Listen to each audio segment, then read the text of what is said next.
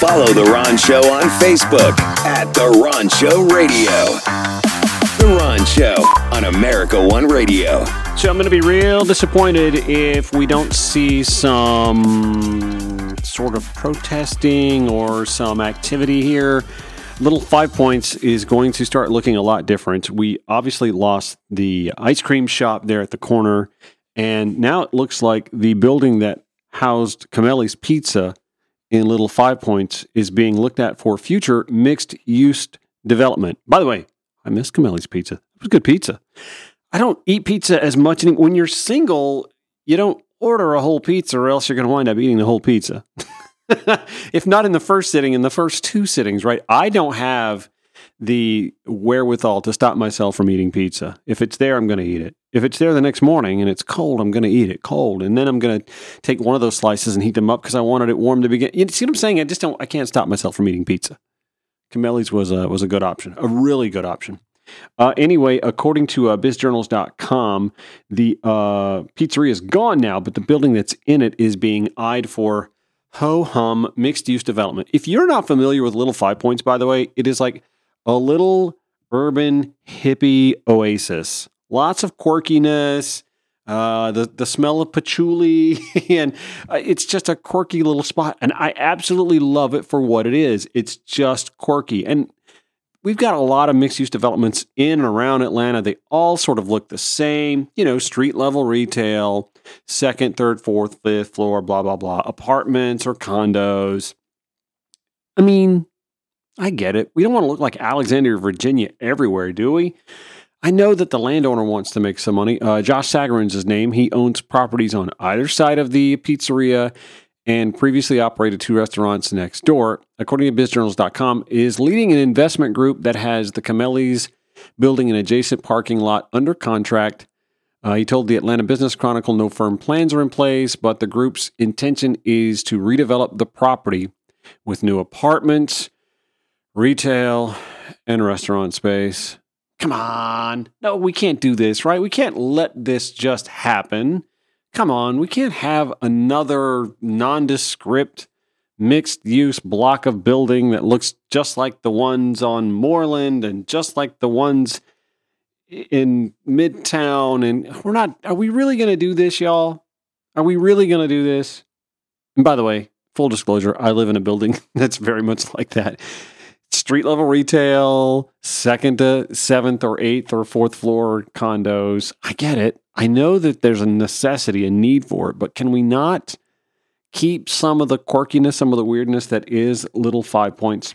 Now, according to this article, there are obstacles before development comes to fruition. Interest rates being one of them, financing could be difficult. The city has a sewer easement under the property that could impact the proposed project. And he also, Sagarin also said, if somebody else makes a crazy offer to the property, that they would consider just selling it as is. I don't know, man. Like I said, if you're familiar with Little 5 Points, at the very least, can we keep the building or somehow bring the building into the design so that we get to keep that street front, retail looking, older building?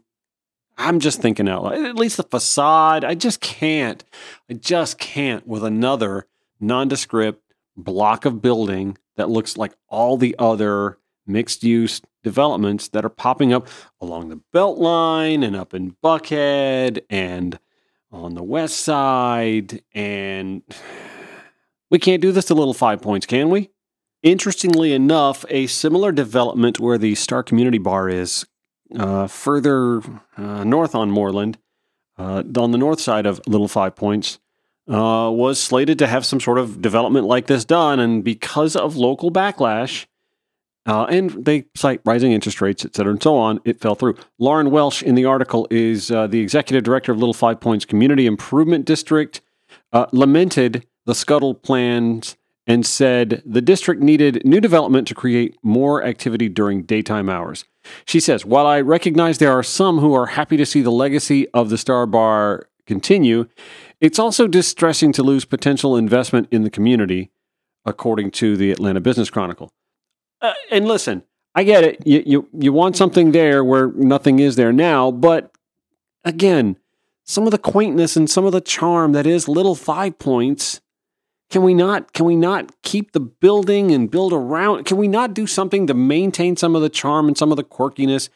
Y'all, any of us who lived in Atlanta in the 80s and 90s and saw what Midtown was then versus what Midtown is now, I get it. I mean, the towers are nice. The new condos and apartments are great. And the nondescript street-level retail that doesn't change from one block to the other. I mean, it's all nice and convenient.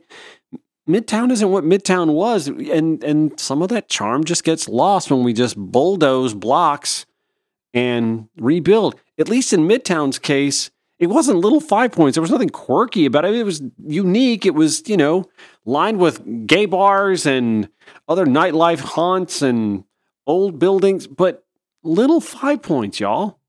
Not every city in the country has a Little 5 Points. Not every city in the South, for sure, has a Little 5 Points. It's a taste of what Athens is right here in Atlanta without the college right next to it. It's just quirky, it's unique, and it should be saved. That's my thoughts on it. I'll share the article that details this development coming up for you in the show notes at RonShowATL.com. What do you think? 404-919-2725. Call, send us a text. You can also tweet us at RonShowATL. Again, that's RonShowATL on Twitter, or call or text 404-919-2725. As the city continues to grow and develop, we're just losing some of the uniqueness, and Little 5 Points should be bubble wrapped and cherished as far as I'm concerned. That's going to wrap it up for The Ron Show. Back tomorrow, 5 to 6 p.m. on the America One Radio app, AmericaOneRadio.com.